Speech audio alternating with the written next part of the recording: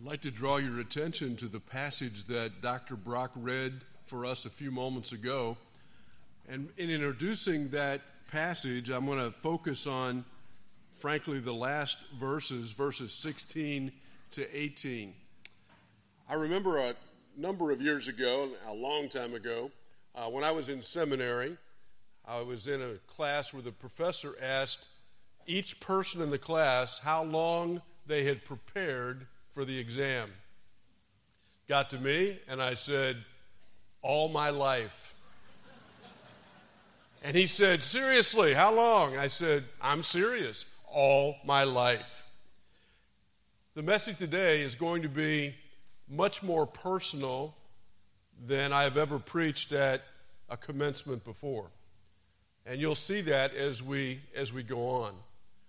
I've prepared for this message all my life, but particularly I've prepared for the message over the last 4 years. God has taught me some things, and He's directed my path. This particular passage was precious to me 4 years ago, and it has remained precious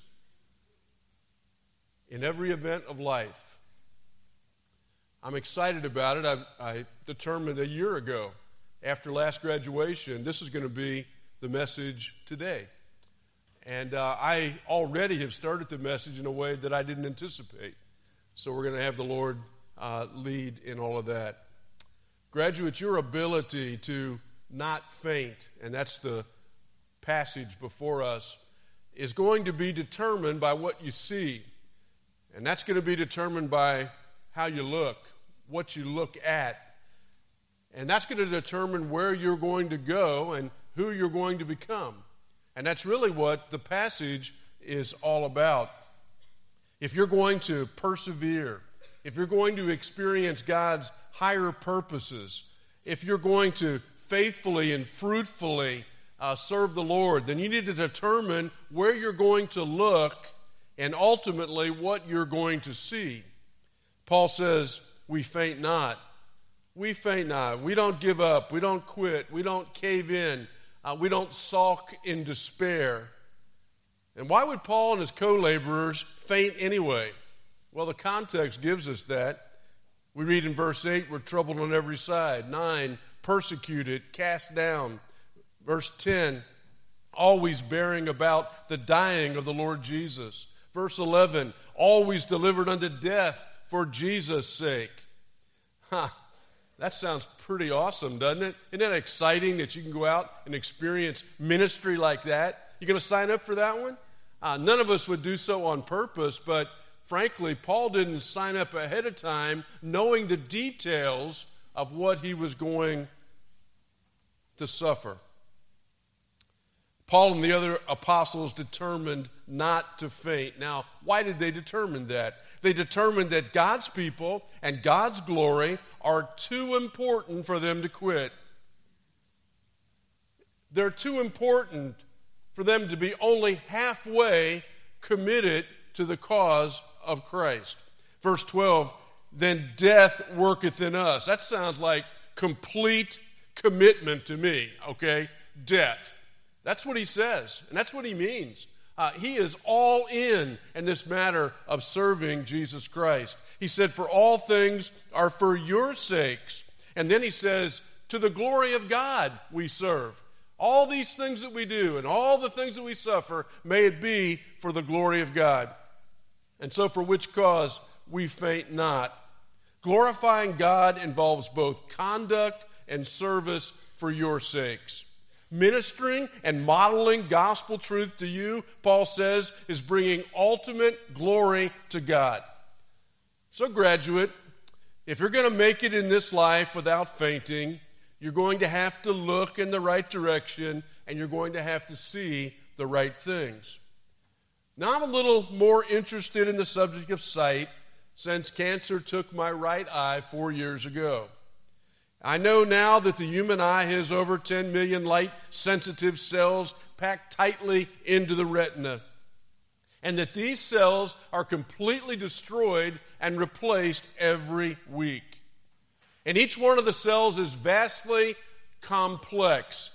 In fact, the retina conducts close to 10 billion calculations every second, and that's before the image ever gets to the brain. And as amazing as this is, I've come to appreciate even more the truth that spiritual sight is infinitely more important than physical sight. Billions have died with perfect physical sight who were blind to spiritual and eternal realities. Yet there have been some who were physically blind for all or most of their lives, who have seen spiritual realities with unusual clarity. One such person was Fanny Crosby, who discerned the good hand of God in her physical blindness. And she wrote this: "It seemed intended by the blessed providence of God that I should be blind all my life. And I thank God for that dispensation. If perfect earthly sight were offered to me tomorrow, I would not accept it. I might not have sung hymns to the praise of God if I had been distracted by the beautiful and interesting things around me." She also said and wrote this: "Oh, what a happy soul am I, though I cannot see. I'm resolved in this world contented I shall be. How many blessings I enjoy that other people don't.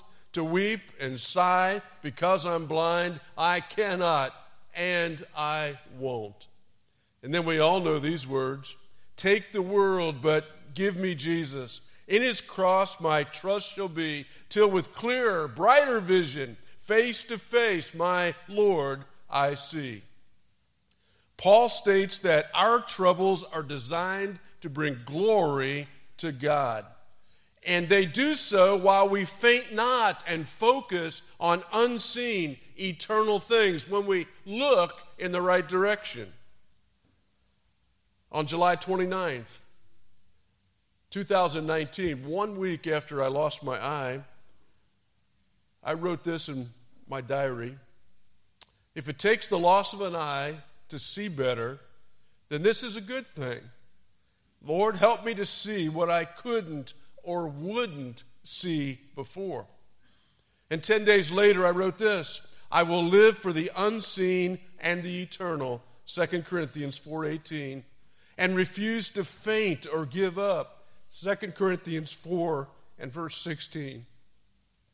We've all heard the expression, "What you see is what you get." But really, where you look and what you see is who you are and what you will become, what you are becoming right now. And so, dear friends, I ask, where will you look? Your success will depend on what you see, verse 18. The text says, "Do not look on the things that are seen." We're not to make temporary things the object of our affection, nor are we to have the acquiring of things as the goal of our life. The text adds the corollary: "But look on the things that are unseen." Our spiritual eyes have been opened as believers, and we're able to see the unseen. We no longer walk in darkness, and we have the light of life. You know, some things that we see we never forget. You probably can think of some things right now in your own life. I have a son, and some of you go to his church, so I'll not name David Marriott today, but I'll just say that's my son. And he is colorblind, all right? Now, he probably didn't want me to tell 1,500 people that, but it's just between us, all right? So I remember somebody gave him a pair of glasses, this is a couple years ago, where he could put them on and he could see colors. New glasses, okay? And sunglasses of a variety.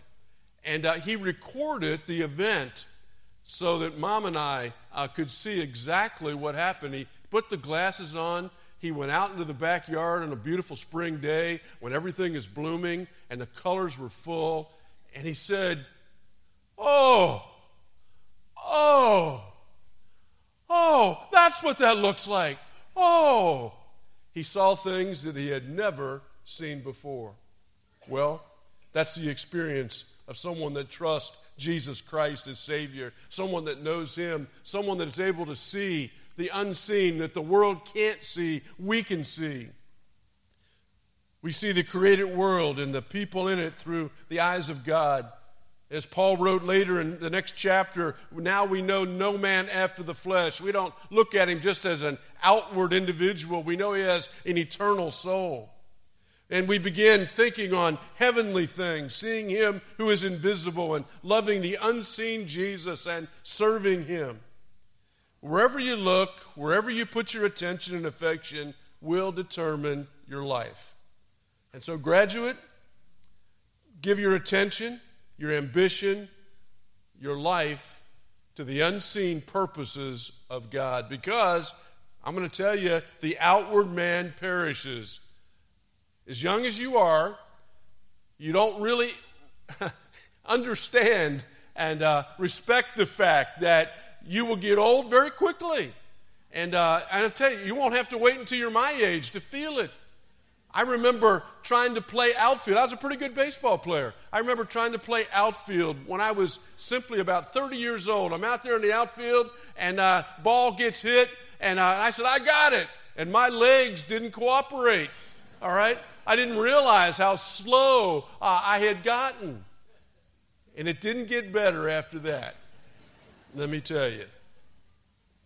And here Paul has taken physical abuse in the service of Christ. He's worn and he's scarred. He's in a deteriorating physical condition through all of his sufferings and his beatings. And even Christian people, some of them looked at him and wondered about his leadership, wondered about his apostolic authority because he looked so puny and poor on the outside. But Paul is saying, whoa, you're not seeing the right things. You're not seeing the truth about me. The truth is, the inward man is renewed every day. He wasn't focused on outward comforts. He was looking to the inner working of God who was transforming him and enlisting him in a service of ultimate significance and preparing him for eternal reward. Graduate, give your attention, ambition, your life to unseen, eternal purposes, because it's the inner man that really matters. The inner man, the inner person is renewed day by day. And so you don't have to be run down, you don't have to wear out, and you don't have to give up. You can be renewed. Paul has already taught how this renewal takes place. It's a continuing process. Chapter 3, verse 18 really tells us about that. It's through his word and the power of his Spirit that we're changed from glory to glory. It's a progressive sanctification into the image of the Lord Jesus Christ. So in our passage, we have the promise of spiritual renewal and reward, as well as the path to faithful, meaningful life and ministry. But there's a contingency. Contingency in the contract. It says, while we look.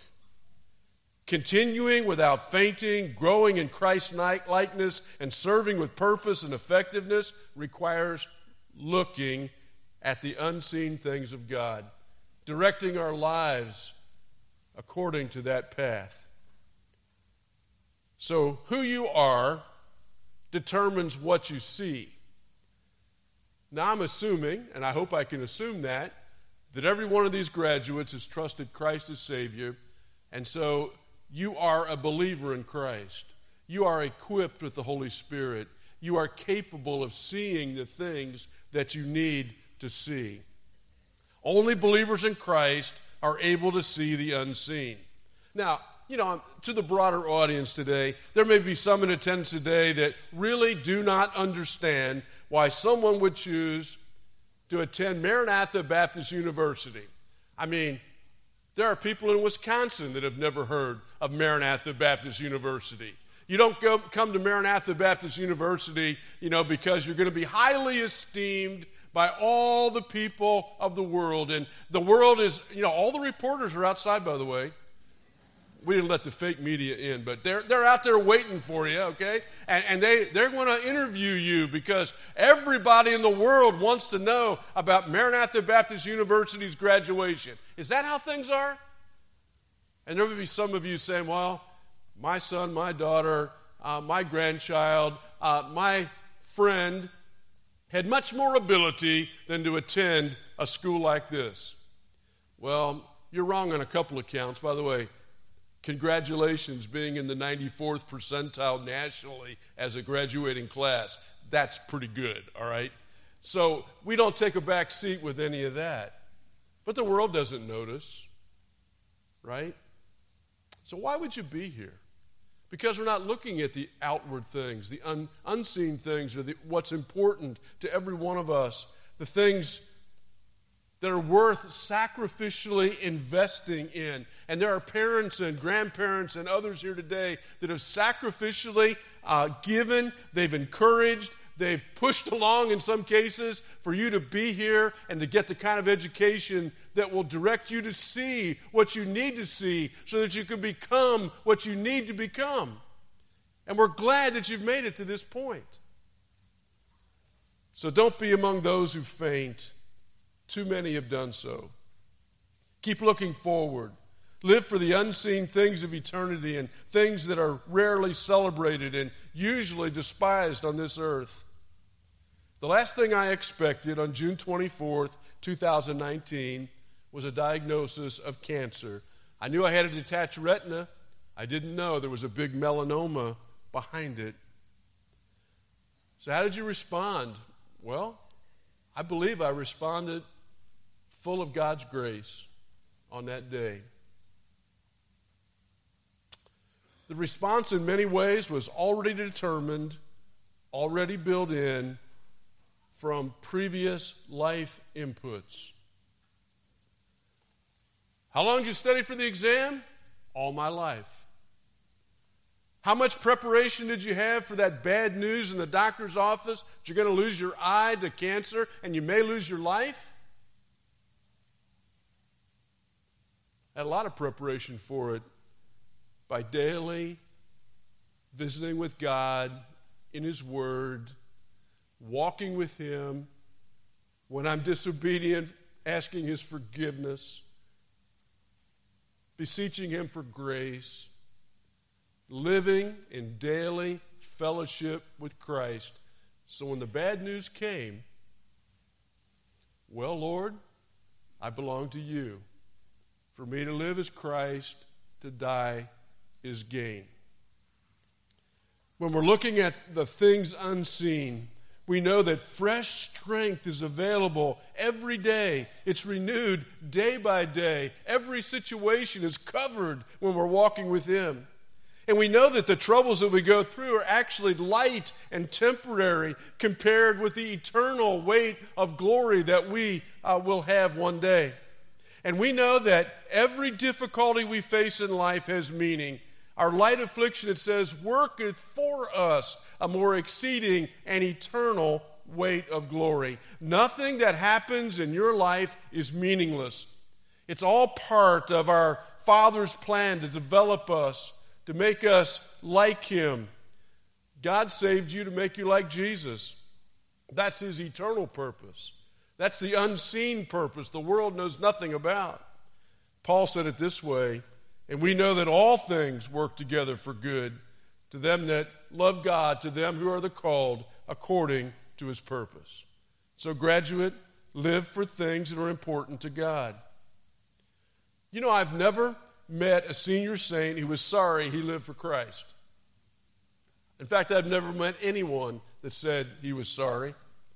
I've never met anyone that said, I gave too much for the cause, or I didn't get to enjoy the sinful pleasures of life. But as a young pastor, I will never forget visiting the hospital room of a 96-year-old godly saint. And I asked him a couple of questions, and he answered by saying, I wish I had given him more. I wish I had given him more. Graduate, be faithful to your God-given responsibilities. Be faithful to your marriage, to your family. Be faithful to your life's calling. Faithfully uphold the truth that the fallen culture all around us so desperately needs.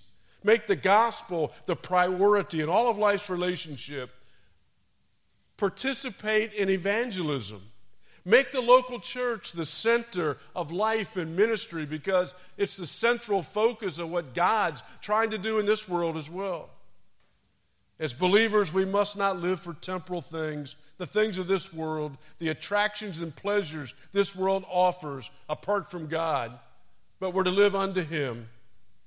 And we must recognize that the best the world has to offer is dung. Can I use that King James word? Philippians chapter 3, verses 7 and 8. But what things were gained to me, those I counted loss for Christ. Yea, doubtless, and I count all things but loss for the excellency of the knowledge of Christ Jesus my Lord, for whom I've suffered the loss of all things, and do count them as dung, that I may win Christ. Now, Paul was not speaking so much as a lost man coming to Christ, but he was speaking as a saved man giving all for Christ. And that's what we're called to do. Turn away from the dung of this world, can I say it? And turn to things of substance, things of eternity, things that matter, things that will last forever. Around the time of the eye loss, I wrote this in July 2019. I don't have God's mind, and I don't pretend to counsel Him. It is enough for me to know that He is with me, and I will be His forever. Until then, 2 Corinthians 4, 16 to 18 is my hope. Thank you. And graduates, we love you. We trust you'll go out seeing the right things and becoming the right people and serving until Jesus comes. Let's stand together for prayer.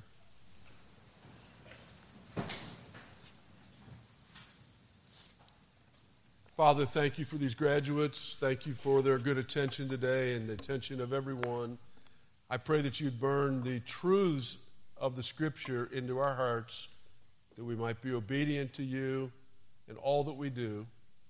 Lord, for this offering, we pray you would receive it and use it for your glory. We pray this now in Jesus' name. Amen.